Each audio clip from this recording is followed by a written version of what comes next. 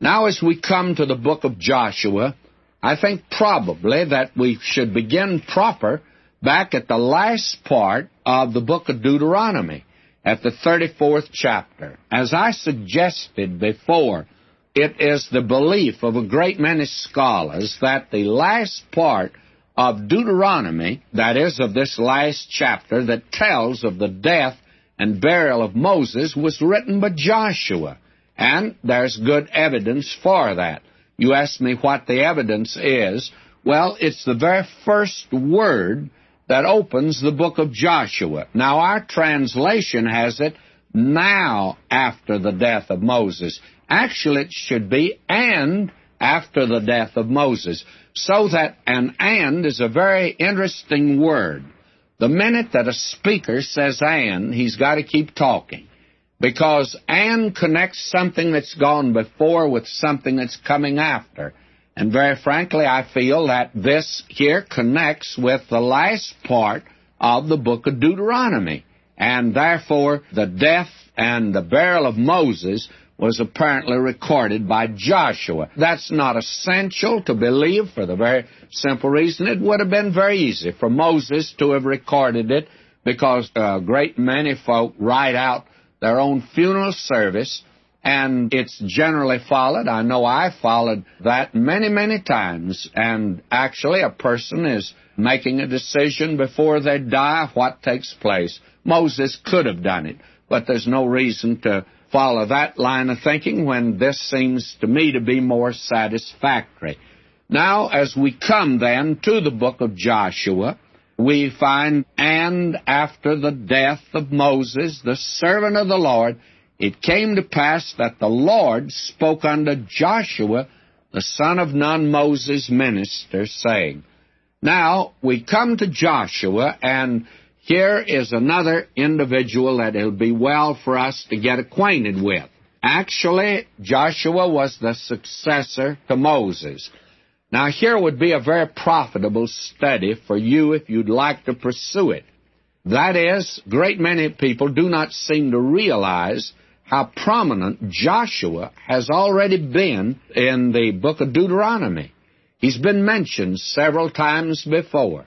You will recall that Joshua was the one that took the army and led the army at the time they fought the Amalekites. And he was the general at that time. Also, this man Joshua is one of the spies with Caleb who brought back a favorable report. Now, these are only two references. I think that if you'll check back, you'll find at least 8 or 10. I would suggest you get a good concordance, look up the word Joshua, and then check those references. You'd be amazed at how prominent Joshua has already been. So it wasn't strange or unusual or a shock or a surprise that Joshua was the one that follows this man Moses. But it's rather unusual because he is not an unusual man, but a very usual one. In fact, a very ordinary individual. Now, the Talmud says that Joshua wrote all but the last 5 verses, and that these were written by Phinehas. Now, that is of the book of Joshua, because the book of Joshua actually closes with the death of Joshua. And again, you have the problem, did Joshua write that? Well, very frankly, I'm of the opinion, again, that Phinehas did write the last few verses, probably the last 5 verses of the book of Joshua. Because these books in that day were not separate volumes as they are today. They were scrolls that rolled up.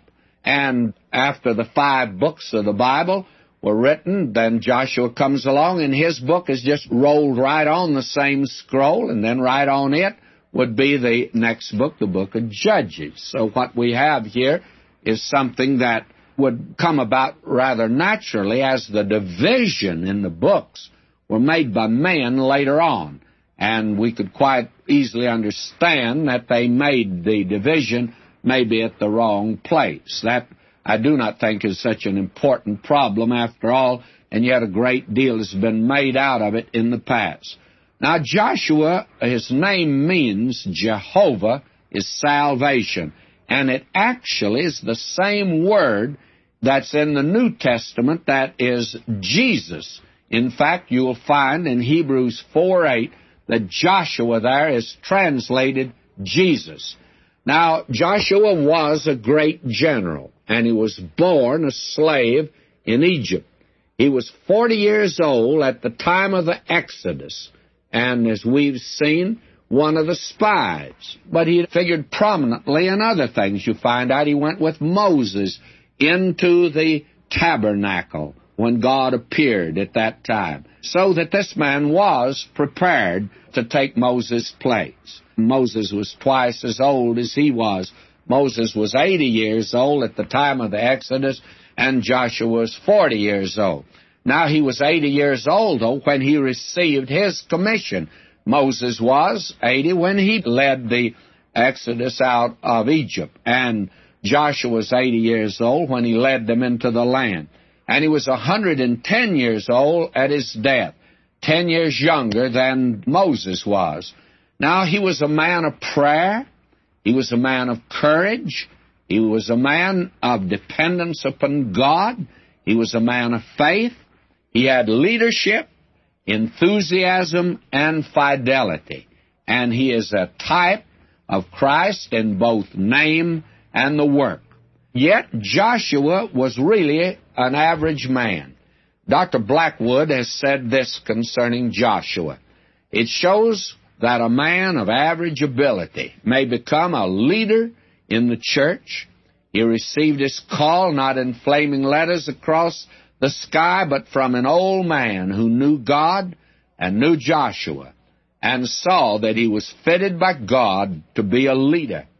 And very frankly, this man is a very remarkable man in many ways, as we are going to see as we move into this book here. Now, just a word about the book that we're coming to. Actually, the book of Joshua completes the redemption that was begun in Exodus. The book of Exodus is the book of redemption out of Egypt. The book of Joshua is the redemption into the promised land. In other words, salvation is not only a redemption from hell, it is a redemption to heaven. And justification not only means the subtraction of our sins here, but the addition of the righteousness of Christ up yonder. And it's put like this by Paul in Romans, who was delivered for our offenses, raised again for our justification. Now, if the second book of the Bible should be called Exodus, then this one should be, to coin a new word, should be called Isodus. And by the way, that's my own idea, and therefore you can forget it. But I think it would be nice to have these two books, Exodus and Isodus. Now, we are going to find that the book of Joshua is a very interesting book, and I'd like right at the very beginning to make this clear because it's going to be helpful to you. The old interpretation, or the one that was so popular, I don't think it's quite as popular now, was that the promised land was heaven. That is, it represented heaven. It was a type of heaven. And that Joshua is the one that leads them into heaven. And that it's the promised land, land of milk and honey, is a picture of heaven.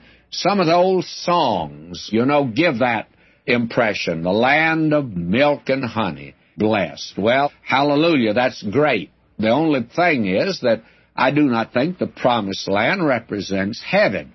It represents the place that believers are brought to right down here in this world today. You say, why do you think that? Because we'll find in the book of Joshua that when they got into the promised land, there were battles to be fought. There was conflict, and there was conquest, and that they had to fight battles. They had to lay hold of these things. Now, that's not true of heaven. Heaven's not a place of conflict, and it's not a place of conquest. Heaven as a gift of the grace of God. But friends, you and I have been redeemed down here, and we're blessed with all spiritual blessings in the heavenlies. And therefore, the book of Joshua in the Old Testament compares to the epistle to the Ephesians in the New Testament, and we'll see that as we go along. It is prophetic of Israel for the future, because they'll come into that land in great blessing in the future. And it's also typical of the church. And you and I can live in the wilderness, or we can live in that land. We enter into that land, as we shall see, through the death and resurrection of Jesus Christ. And we've been brought into the heavenlies. We've been blessed with all spiritual blessings in the heavenlies today, but we're to lay hold of them. We'll have more to say about that as we get into this book. Now, I think the best thing to do is to get into the book of Joshua, and we have here in the very first chapter this theme, the commission and command of Joshua.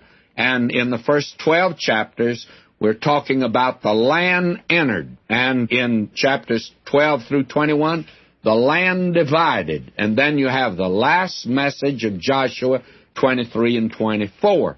Now we have here the land entered, and we have the commission and command of Joshua. And the great theme of Joshua is possession.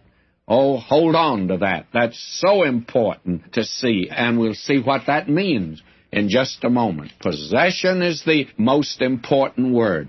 Now, I read a moment ago verse 1. Now let me move down and read verse 2 of chapter 1. He says, Moses, my servant, is dead. As we said in the book of Deuteronomy, Moses is not essential. Moses could not lead them into the land. Moses represents the law. The law cannot save us. The law is not a redeemer. The law is a revealer. It shows that we are sinners. It is never a savior. And Moses could not lead them into the land because of failure. And the problem was not with the law, but the problem was with Moses, as the problem is with us today. The law reveals that you and I have fallen short of the glory of God. Moses, my servant, is dead. Only Joshua, Jesus, our Jesus, today can lead us into the promised land. Now, therefore, arise, go over this Jordan, thou and all this people, unto the land which I do give to them, even to the children of Israel. Now, let's notice this. The land was given to them. And Israel's ownership was unconditional. God promised it to Abraham and his offspring, and he reaffirmed it and again reaffirmed it in the book of Genesis. Then you will find out, as we saw in the book of Deuteronomy, God made a covenant, the Palestinian covenant, that the land is given to them as everlasting possession. But now, wait just a minute. Israel's possession was conditional. Now, will you notice this? And I'm reading now verse 3. Every place that the sole of your foot shall tread upon, that have I given unto you, as I said unto Moses. Now, this is very important for us to note here. God says here that He gives them the land. And the land is theirs, but their enjoyment of it and their possession of it depends upon the fact that every place that the sole of your foot shall tread upon, it's yours. But you've got to go get it. Now today, if I may refer again to the epistle to the Ephesians, we are told that we've been blessed with all spiritual blessings in the heavenlies. And these spiritual blessings are ours. But how many Christians are enjoying these today? Comparatively speaking, very few. They are not laying hold to these great spiritual blessings that are ours. I've told this story before. I'll tell it again, because there's some folks tell me I ought to repeat more. I don't like to do it, but here goes. That I have a clipping. We'll use it when we get to Ephesians, of a man that was in Chicago, and Scotland Yard had come from England to find him. He was not a criminal. Actually, this man was an heir to about a $5 million tea estate.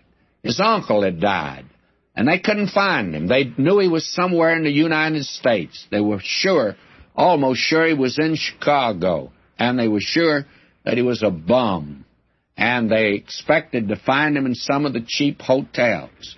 They looked for him. They didn't find him.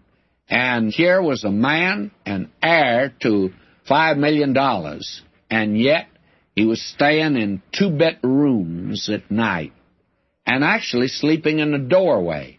I never heard how that came out till afterward, and I was telling the story, and a lady from Chicago came up to me, and she said, Dr. McGee, did you ever hear how that worked out? And I said, no, I never knew. She said, well, they found him, but they found him one morning, dead, frozen to death in a entranceway, a doorway to one of those cheap hotels. He couldn't even pay the 25 cents. He had $5 million. I said to that lady, I said, that's a tragedy to have $5 million and then not be able to pay 25 cents for a room. You know what was wrong? He didn't claim it. He didn't lay hold of it. It was his. Israel owned that land, and they never got all of it. Fact of the matter is they got very little of it. Well, they'd have to walk up and down and lay hold of the land. Although God had given it to them, it was theirs as an eternal possession. But if they are to possess it and to enjoy it and get the fruits of it and rejoice in it, why, they must tread upon it. They must go into that land and walk up and down. How are they to walk up and down? They were to lay hold of it, wrest it from an enemy, and a living from the soil, which they did, by the way. But did they do it, or did God do it? Well, you have in Ephesians for us, Paul says, I beseech you as a prisoner of the Lord that ye walk worthy of the high calling wherewith you're called. Now, if you and I today are going to possess our spiritual possessions, why, we must walk according to the way God has outlined it for us. It must be in lowliness and meekness, with long-suffering, endeavoring to keep the unity of the Spirit, and then to recognize that it is only what God does in and through us that is important, that counts. Therefore, we ought to be able to say, as Joshua was, and as the psalmist David said in Psalm 115:1, not unto us, O Lord, not unto us, but unto thy name give glory. And today, we do not get the victory. He gets the victory. It's possessions that we get. The spiritual blessings become ours when the victory is his. Now again, Paul said to a young preacher, it's not by works of righteousness which we've done, but according to his mercy he saved us by the washing of regeneration and renewing of the Holy Spirit, which he shed abundantly on us through Jesus Christ our Savior. And then in Ephesians 2:8 and 9, by grace are ye saved through faith, and that not of yourselves, it's the gift of God, not of works, lest any man should boast. And Hebrews 11:8, by faith Abraham, when he was called to go out unto a place which he should after receive for an inheritance, obeyed. He went out, not knowing whither he went. Now, he could still be in Ur of the Chaldees and say he believed God, and it wouldn't amount to anything, because his words would be idle words, meaningless words. The way that you reveal your faith is by your action, that is, as far as this world is concerned. Abraham, he moved out. He obeyed God. And that, my friend, is what it means to trust God, is to cast yourself upon him. Now, this man Joshua, he believes God. God's encouraging him and tells him now to step out. And that which is to be his authority will be the Word of God. It's not to depart out of his mouth. He should meditate in it. And the third thing, he's to do according as it is written. And so That is the formula of faith. That is the method. If there is a method, that is it. And so we have before us here this man now stepping out in a very marvelous, wonderful way. Today, Christians are blessed with all spiritual blessings, and yet some of them die like a bum up in a doorway when they could enter in and lay hold of great spiritual blessings. What a tragedy it is. Well, this book's going to tell us how to lay hold of those possessions, friends, because there's a conflict in the book of Ephesians. We're told something about that conflict. We're told there that we're to put on the whole armor of God. Why? Well, because we got an enemy, friends, and I mean a real enemy, for we wrestle not against flesh and blood. That's not our enemy today. Ours is a spiritual enemy, but against principalities, against powers, against the rulers of the darkness of this age, against spiritual wickedness in high places. Now you've got to have on the whole armor of God, and their victory has to be won. You and I don't get the victory. He gets the victory. The Lord Jesus does. And what we get is what Israel got, deliverance and possession. God gave them every victory that they got. They never won a one of them themselves. God gave it to them. If you and I ever win a victory, we won't win a victory. He has to win it. But He'll win it for us if we will, by faith, enter into these wonderful possessions. Now notice verse 4. From the wilderness and this Lebanon, even unto the great river, the river Euphrates, all the land of the Hittites, and unto the great sea toward the going down of the sun shall be your coast. Now, in our notes that we are sending out on Joshua, I have in that a map, and it shows you the land that they did possess. But it doesn't show you all of it. It merely shows you the position of each tribe, the 12 tribes in that land.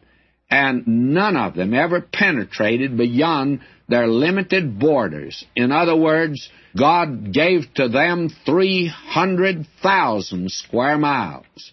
And the best they ever did was 30,000 square miles. They didn't do very well, did they? About a tenth of what God had promised to them. And today that's just about what most of us as believers get as our spiritual possession. Now he says here to Joshua, there shall not any man be able to stand before thee all the days of thy life. As I was with Moses, so I will be with thee. I'll not fail thee nor forsake thee. Now this man, this average man Joshua, he needed actually to be encouraged. And God encourages him here in a most wonderful way, you see. He tells him here that this is to be your portion. I won't desert you, God says. Just as I was with Moses, I'll be with you. Now twice here he says to him, be strong and of a good courage, for under this people shalt thou divide for an inheritance the land which I swear unto their fathers to give them. That, notice, be strong and of a good courage. Verse 7, only be thou strong and very courageous, that thou mayest observe to do according to all the law which Moses my servant commanded thee. Turn not from it to the right hand or to the left, that thou mayest prosper whithersoever thou goest. Well, may I say again, God encourages him. Now notice there's something new that is introduced here that's very important for us to see. All important, by the way. Notice he says now, this book of the law. You remember God appeared to Moses and he led him that way. See, there was no written scripture until Moses. Now they are not to be led by dreams or appearances. They're to be led by the Word of God. Primarily, this book of the law, number 1, shall not depart out of thy mouth. Number 2, thou shalt meditate therein day and night. And 3rd, that thou mayest observe to do according to all that's written therein, for then thou shalt make thy way prosperous, and then thou shalt have good success. Now God had given them all they needed to know to enter the land. Therefore, they are not to depart from the written word. They'll meditate in it, and they are to observe to do it. These are the three things. Now again he says to them, have not I commanded thee? Be strong and of a good courage. Be not afraid, neither be thou dismayed, for the Lord thy God is with thee whithersoever thou goest. So this man is to take the word of God in one hand and a sword in the other, by the way. And he is to move out by faith and be strong and courageous. Now we come to verse 10. Then Joshua commanded the officers of the people, saying, now will you notice he took charge, by the way. This man Joshua, he didn't do it in presumption, I do not think, but he did it in confidence. He commanded the officers of the people. Why? Because God has told him. And God had said to Moses, you'll recall, God says, I will be with you. You remember when he went down into the land of Egypt after being in Midian? It was with a little fear, but God says to him, I'll be with thy mouth and teach thee what thou shalt say. That's God's method. And God said to Jeremiah when he called him, in a difficult, dark day, they shall fight against thee, but they shall not prevail against thee, for I am with thee, saith the Lord, to deliver thee. And certainly you could say, as the psalmist said, the Lord is my helper. Confidence in God and courage against man. That's the thing that characterized Joshua now. God says, I will not fail thee nor forsake thee. And we're told that there are exceeding great and precious promises for us today. And we can say, it's in Hebrews 13:6, so that we may boldly say, the Lord is my helper, and I'll not fear what man can do unto me. We need this kind of conviction and courage today, that we may boldly say, the Lord is my helper. You see, when David first said that, he turned his mind and heart away from that which was seen to that which was unseen. It means that he became occupied with the living and true God. And it means that he recognized and realized the spiritual bond was between him and the Lord, as had been said to him by another, you are wrapped up in the bundle of life with God. David now can say, the Lord's my helper. He is the one that can deliver me. So this man Joshua commanded the officers of the people, saying, pass through the host. Command the people, saying, prepare you victuals, for within 3 days ye shall pass over this Jordan to go in to possess the land which the Lord your God giveth you to possess it. Now, the thought that we have suggested, it's in our notes, is that it's possession. That is the great theme of this book. It's a key word. It's the most important one, possession. Israel's ownership to that land was unconditional, but Israel's possession of it was conditional. They had to go in and take it. Now, someone has said the key word is victory. I don't think so. God gets the victory, and Israel gets deliverance and possession. What a wonderful thing that was. You're to go in now and possess the land. But now there's something else I want you to note here that you might pass over.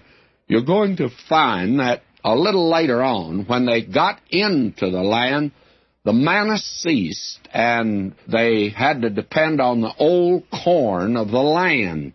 It's what they captured, actually, because it was old corn. They didn't have a chance to grow it.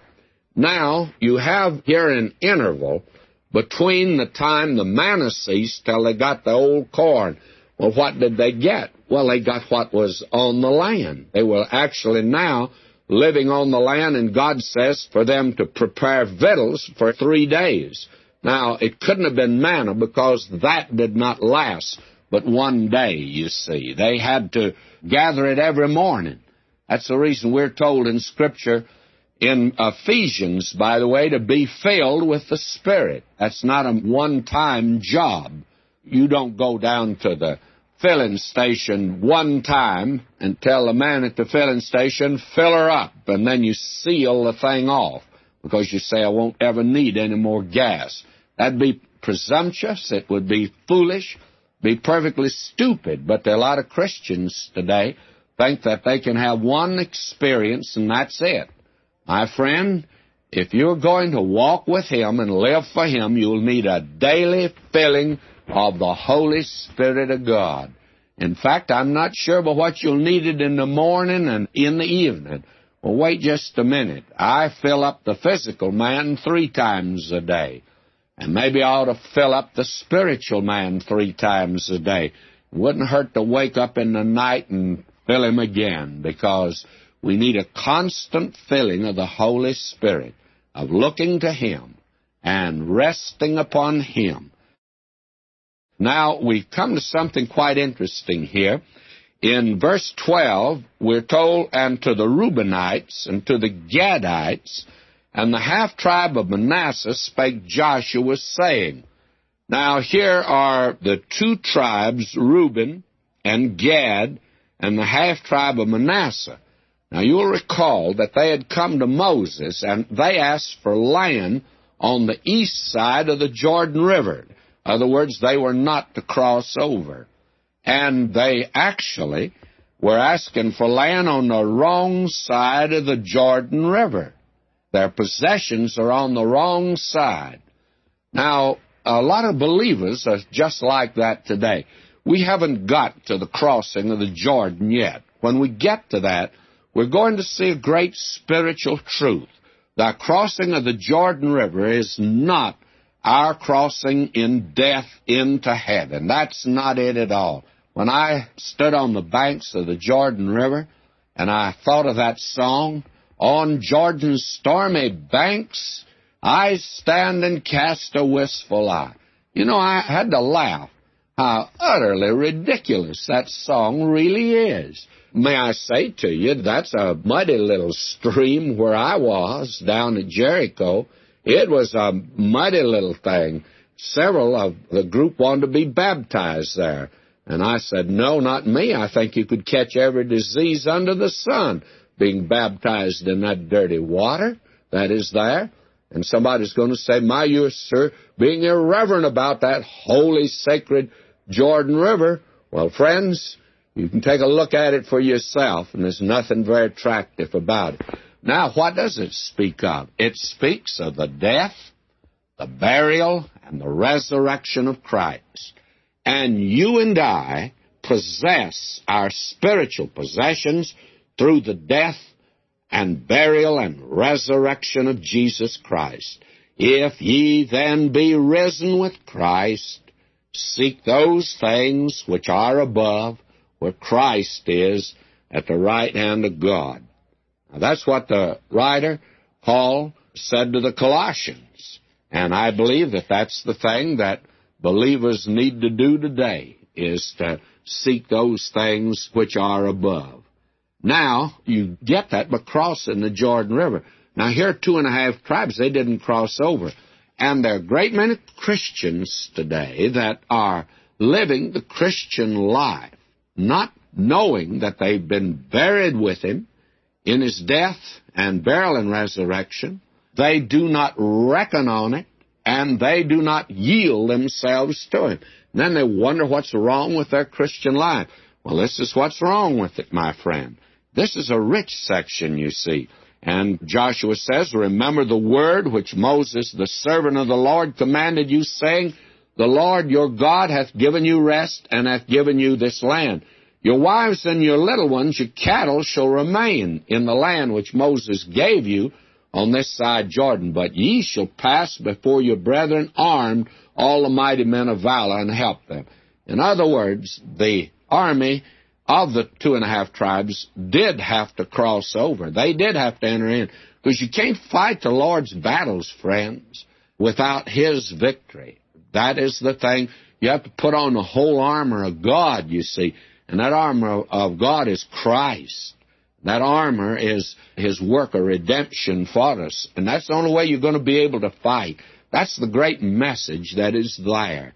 But we're going to see that again. But when we get to the book of Judges, you're going to find out they made a big mistake in staying on the wrong side of the Jordan River. And you remember when Christ crossed the Sea of Galilee and He came to the country, the Gadarenes?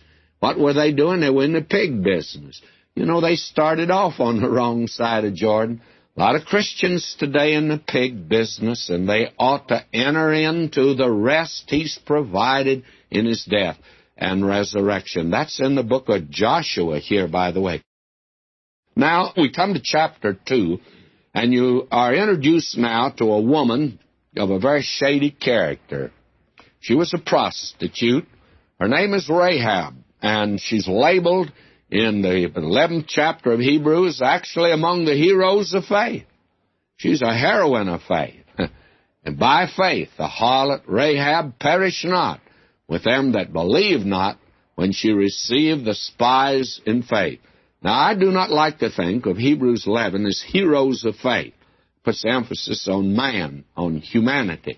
I like to put the emphasis on faith. This is what faith did in all ages, under all circumstances, in the lives of men and women, and it means it can do the same thing for us, seeing we are compassed about with so great a cloud of witnesses. Therefore, it's for us. Now, if God could have saved the harlot of Jericho, do you think He would have saved the mayor of the town, or could have saved the mayor of the town? Well, I don't know. The mayor of the town could have been lots worse than Rahab. They are in some places.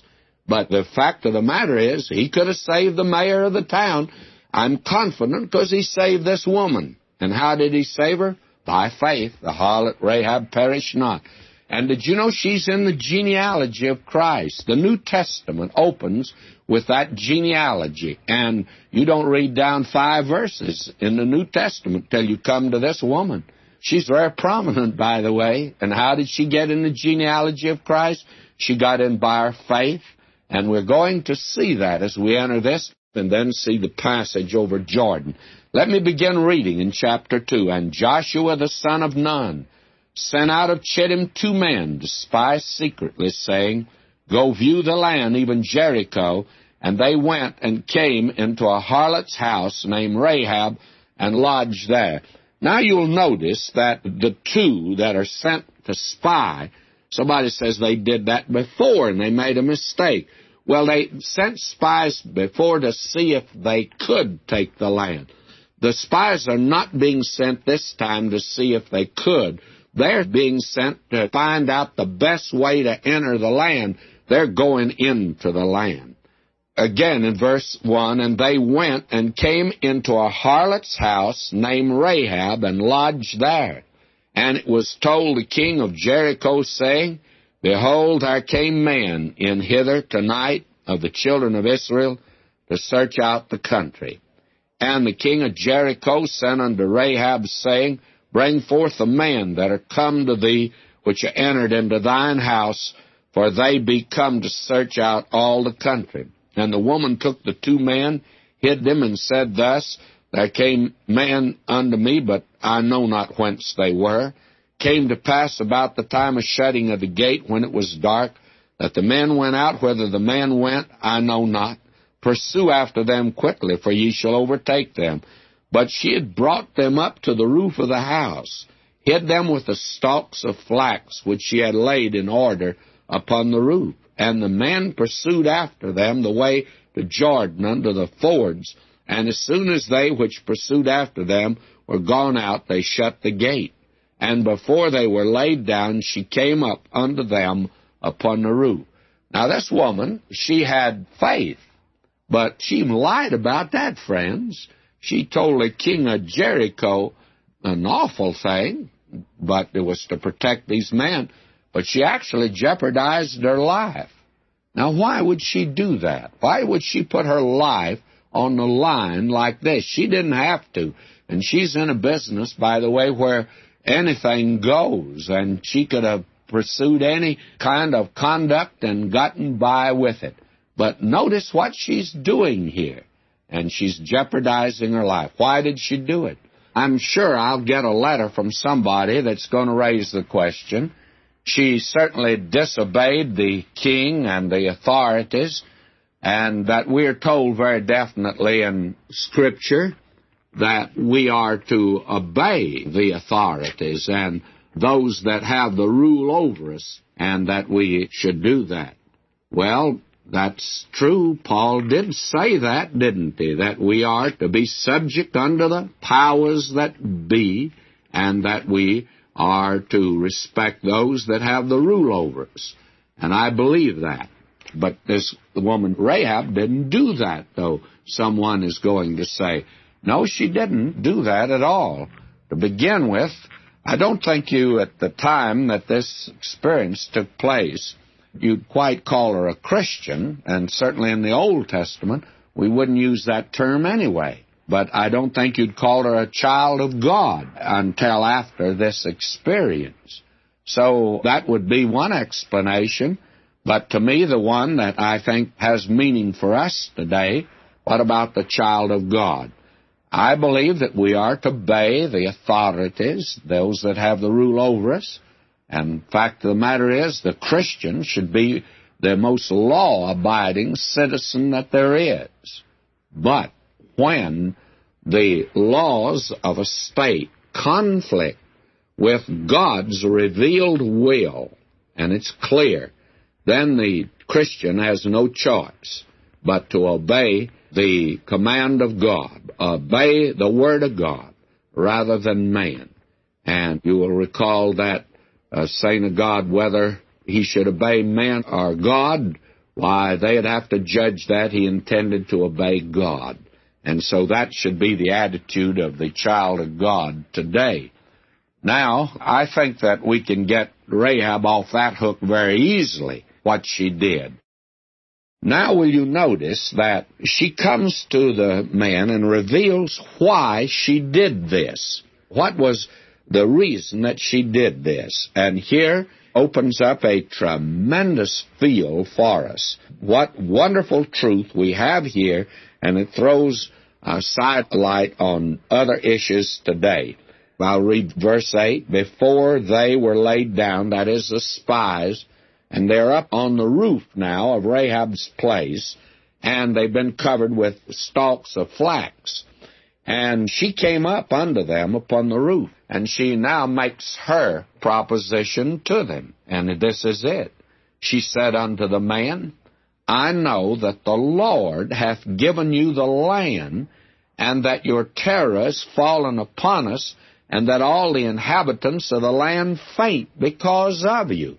Now, she gives an insight into the thinking of the public at that time. Apparently, here is this great company of people, nomads of the desert, that have come in on the east bank of Jordan. And the word is out, they're coming into that land, and they're going to take that land. And believe me, the population is stirred up, and you can understand why. Now, Rahab said that she was, I guess, in a position to get all the gossip of what was being talked by the public, and she said that everybody's frightened because of it. Now, listen to verse 10. For we have heard how the Lord dried up the water of the Red Sea for you when ye came out of Egypt, and what ye did unto the two kings of the Amorites that were on the other side Jordan, Sihon and Og, whom ye utterly destroyed. Now notice, we have heard how the Lord dried up the water of the Red Sea.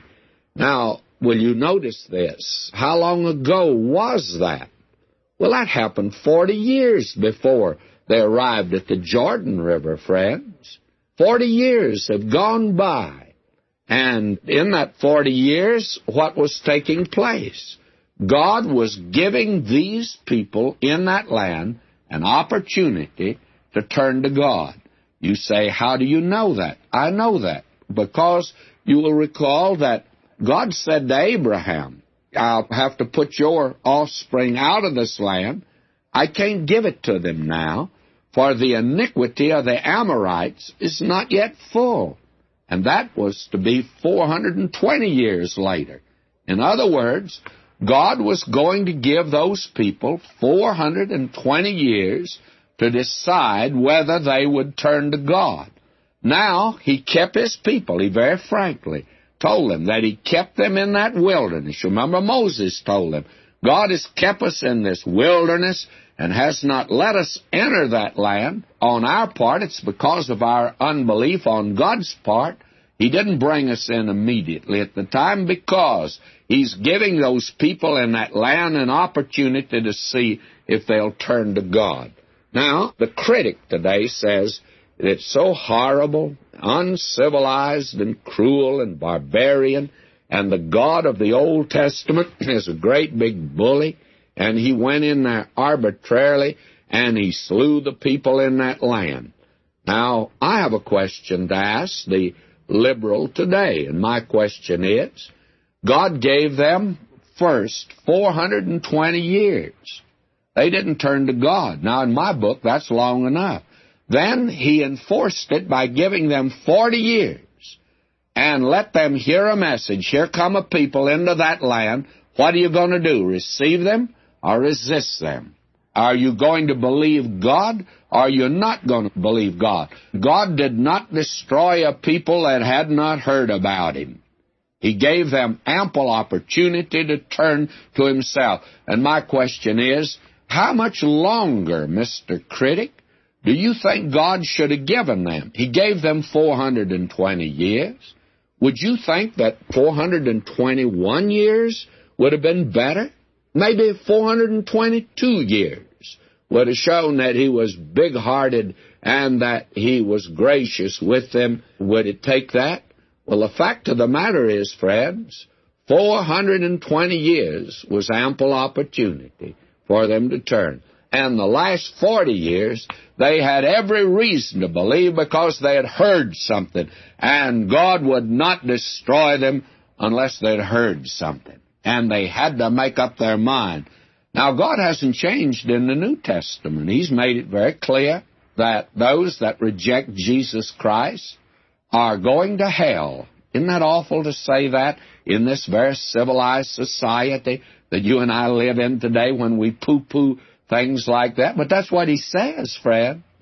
Now, I'm sure that when that comes to pass, that there are going to be some soft-hearted and soft-headed folk on the sideline that are going to say, well, He should have given them more time.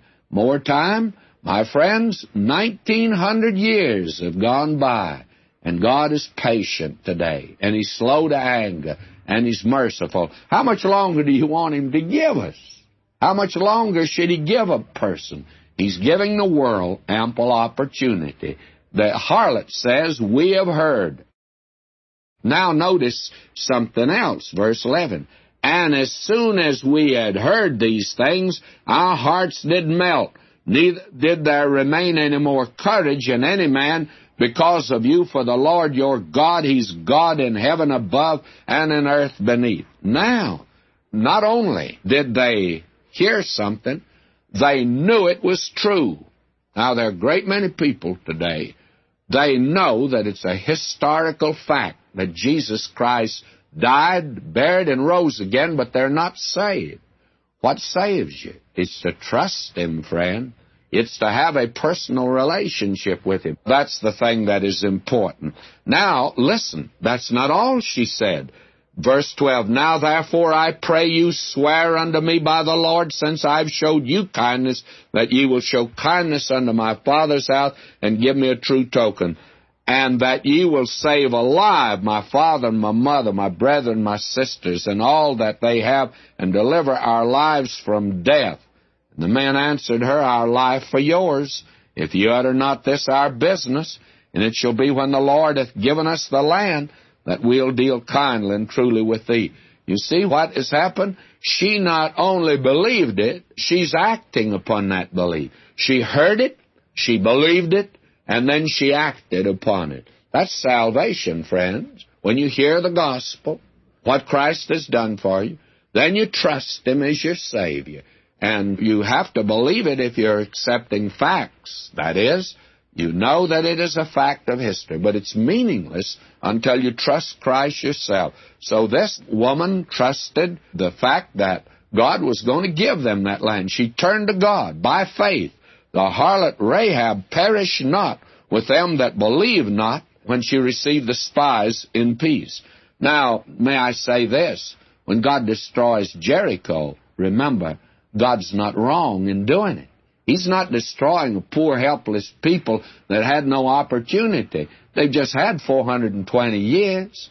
They've just had 40 years. God was having His people out there marking time in the desert to see whether these people had come to God.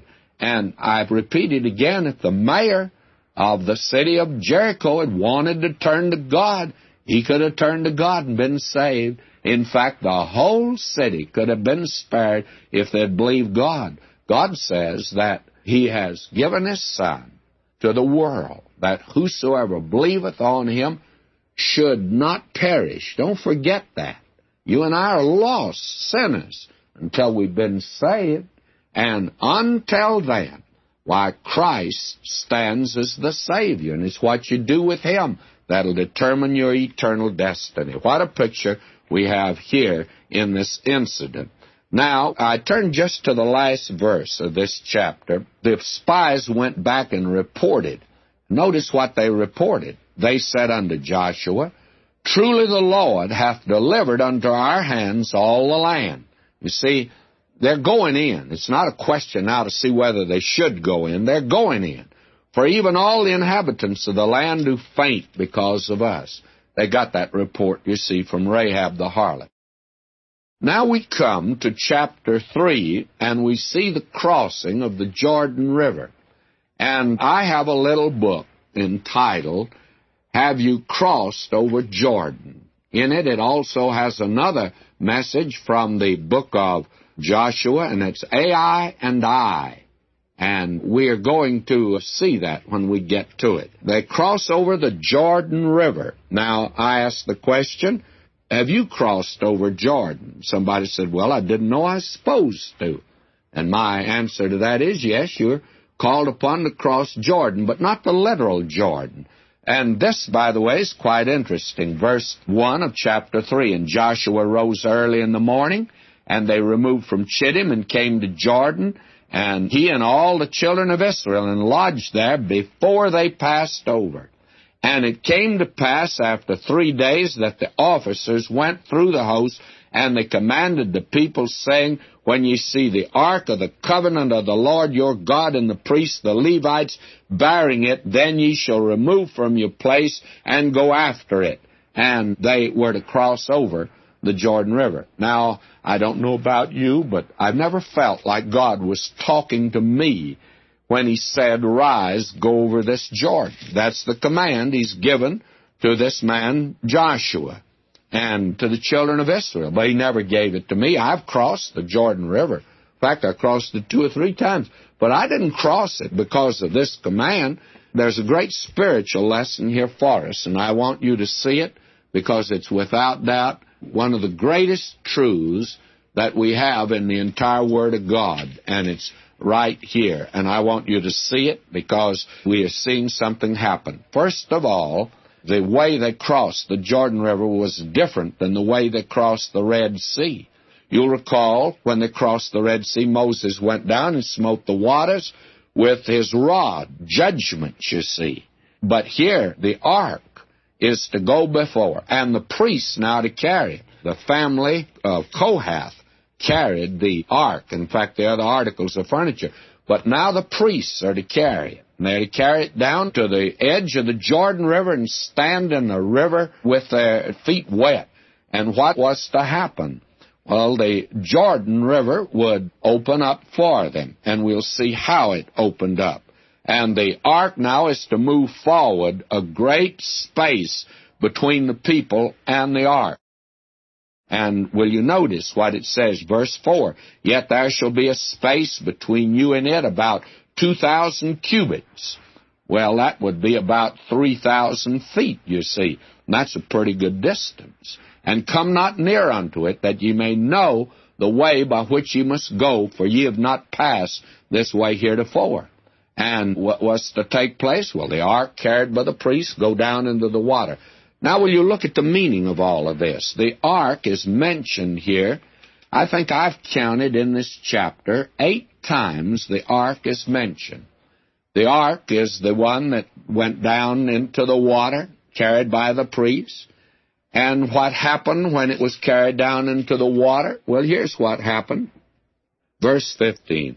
And as they that bare the ark were come unto Jordan, and the feet of the priests that bare the ark were dipped in the brim of the water, for Jordan overfloweth all his banks all the time of harvest. This was the spring of the year, and it was the flood time. They have a rainy season there, as we have here. And in that day, they had what was known as the early and the latter rains. The latter rains came in the spring season, and they were the most abundant of all the rains. The Jordan River was at flood stage. And actually, the people on the west side of Jordan, in the land proper, felt like that they had several days and probably several weeks, maybe, that they would not have any danger, because the children of Israel, they felt, could not cross over at flood stage. But they had also this lurking fear that 40 years before they'd crossed the Red Sea, and they didn't know what might happen at this particular time. Now notice what did happen, that when the priest brought the ark, and my friend, that ark speaks of Christ. That's very important to see. The ark speaks of Christ. And verse 16 says that the waters which came down from above stood and rose up upon a heap very far from the city Adam, that is beside Zaretan, and those that came down toward the sea of the plain, even the salt sea, failed and were cut off, and the people passed over right against Jericho. Now they crossed over at Jericho, and the waters, though, were dammed up way back up at Adam. Now, where is Adam? Well, I don't know where it is. I've never been able to locate it. And as far as I know, there was no town by the name of Adam. What does it mean, this city Adam? Well, that's the city that all of us came from, by the way. That is Adam, the father of the human family. And by Adam came death. And all the way back to Adam, why, what is taking place here represents the death and resurrection of Christ. And what Christ did on the cross not only reaches forward 1,900 years to where you and I are today, but it reaches back to Adam at the very beginning of the human family. That's the picture that we have. The American Revised Version translates it a great way off at Adam. Back to Adam, you see. And then we're told, and the priests that bear the ark of the covenant of the Lord stood firm on dry ground in the midst of Jordan, and all the Israelites passed over on dry ground until all the people were passed clean over Jordan. Now, you see, it was the ark that opened up the way that led across the Jordan River. That ark speaks of Christ. And all the way back to Adam, we find that the curse reached and it was removed that far back. Also, in chapter 4 now, we have the memorial stones.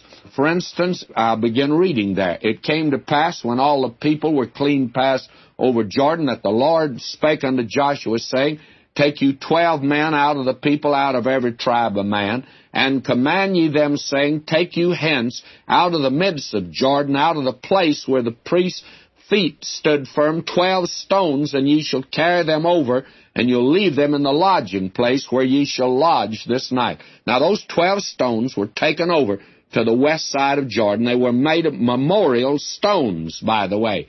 And now we are told also that, verse 8, and the children of Israel did so as Joshua commanded, took up the 12 stones out of the midst of Jordan, as the Lord spake unto Joshua, according to the number of the tribe of the children of Israel, carried them over with them unto the place where they lodged, and laid them down.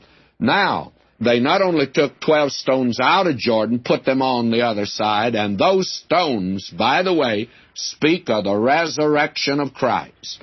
And Joshua set up 12 stones in the midst of Jordan, in the place where the feet of the priests stood that bare the Ark of the Covenant stood, and they were there unto this day. That is, at the time Joshua wrote that, those stones were down there. They were taken from the west bank of the Jordan. They were put down in the river where the priests had stood. That speaks of the death of Christ. That ark speaks of Christ. Now, how did they cross over? They crossed over by the death and resurrection of Jesus Christ. Those stones that were to be seen on the other side reveals God's power.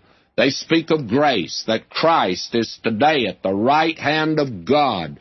And then these other stones, unseen stones, they are the stones that were not seen. They were there, though, in Joshua's day. God sees these, and you and I reckon on these. And that speaks actually of the law. Christ died for us because you and I stood guilty before God. And those stones speak of his death, and the waters of death passed over. The crossing of the Jordan River does not represent the believer's death. It represents Christ's death, and you and I appropriate it and enter in today into the heavenlies, and ultimately it'll bring us into heaven only by the death and burial and resurrection of Christ. Paul said, this is the gospel which I preached unto you, that which you heard, that which you trust, that which will save you. And friends, it's only that today. Now, it's through the death and resurrection of Christ. And you and I, by faith now, we cross over that Jordan, and we enter the Canaan. We enter the heavenlies, where we live down here and lay hold to spiritual blessings. If ye then be risen with Christ, seek those things which are above where Christ is. Now, I'm mentioning this book, Have You Crossed Over Jordan? I've just touched these things today, but it is available for those that support our program. We generally mention it at the end of the study of a book, but since we're here, I'm mentioning it to you today. This man Joshua did something that's very meaningful for us today, and it became meaningful for them, of course. They took out 12 stones out of the Jordan, the bed of the Jordan River. They took them to the west bank, and they put them up as a memorial that the coming generations might know what had happened. Then they took 12 stones that were on the bank and put them down in the water. Now, the 12 stones that they put down in the water speak actually of the death of Christ. The unseen stones, God sees these. We reckon on them. And they speak of the law, but the law you and I could not keep in the waters of death. The law brought death. It was a ministration of death. But Christ has borne that judgment death for you and me on the cross. Now, he has come forth in newness of life, and those stones that came forth, they speak of God's power and the grace of God. For Christ is at the right hand of God today, and we come to him. Now, it is by this that you and I are enabled to enter today into Canaan, that is, into the heavenlies, and to live for God in these days in which we live. Now, we have here that's stated in Romans. This is a great truth for us. Know ye not that so many of us, as were baptized into Jesus Christ, were baptized into his death? That is, when we came by faith and trusted him, we were identified. We were put into the body of Christ. Therefore, we are buried with him by baptism into death, by identification into death. When he died, we died. That like as Christ was raised up from the dead by the glory of the Father, even so we also should walk in newness of life. Now, the only way you can go in and possess spiritual blessings, Paul made it clear in Ephesians. He says, he beseech, it's not a command, but he says, I beseech you as the prisoner of the Lord, that you walk worthy of the high calling by which you're called. And today, that is a noble walk. It's to walk in the unity of the Spirit. Now, when a child of God does this, meets God's demands, then these great spiritual blessings are ours today.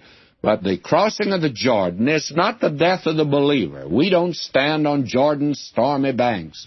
He did, and death and crossed over, and he did for you and me. What a message is there, my beloved. Now, if you will notice, verse 19, the people came up out of the Jordan on the 10th day of the first month and encamped in Gilgal in the east border of Jericho. And those 12 stones which they took out of Jordan did Joshua pitch in Gilgal. And he spoke unto the children of Israel, saying, When your children shall ask their fathers in time to come, saying, What mean these stones? Then ye shall let your children know, saying, Israel came over this Jordan on dry land. Certainly, if you carry the spiritual lesson on out as it is here, what you do would be to teach your children the gospel. That's the business, I think, of parents, to give the children the gospel. And there's no privilege like the privilege that a parent has of leading a child to a saving knowledge of Christ. My wife had the privilege of leading our daughter to the Lord. I did not. She was the one. And we believe that parents are the ones to do that. Now, will you notice? Then ye shall let your children know, saying, Israel came over this Jordan on dry land. For the Lord your God dried up the waters of Jordan from before you until you were passed over, as the Lord your God did to the Red Sea, which he dried up from before us, until we were gone over, that all the people of the earth might know the hand of the Lord, that it is mighty, that ye might fear the Lord your God forever. And he did it for your benefit and mine, for the people of the earth. There's a message here for you and me today, and it's a very wonderful message, by the way.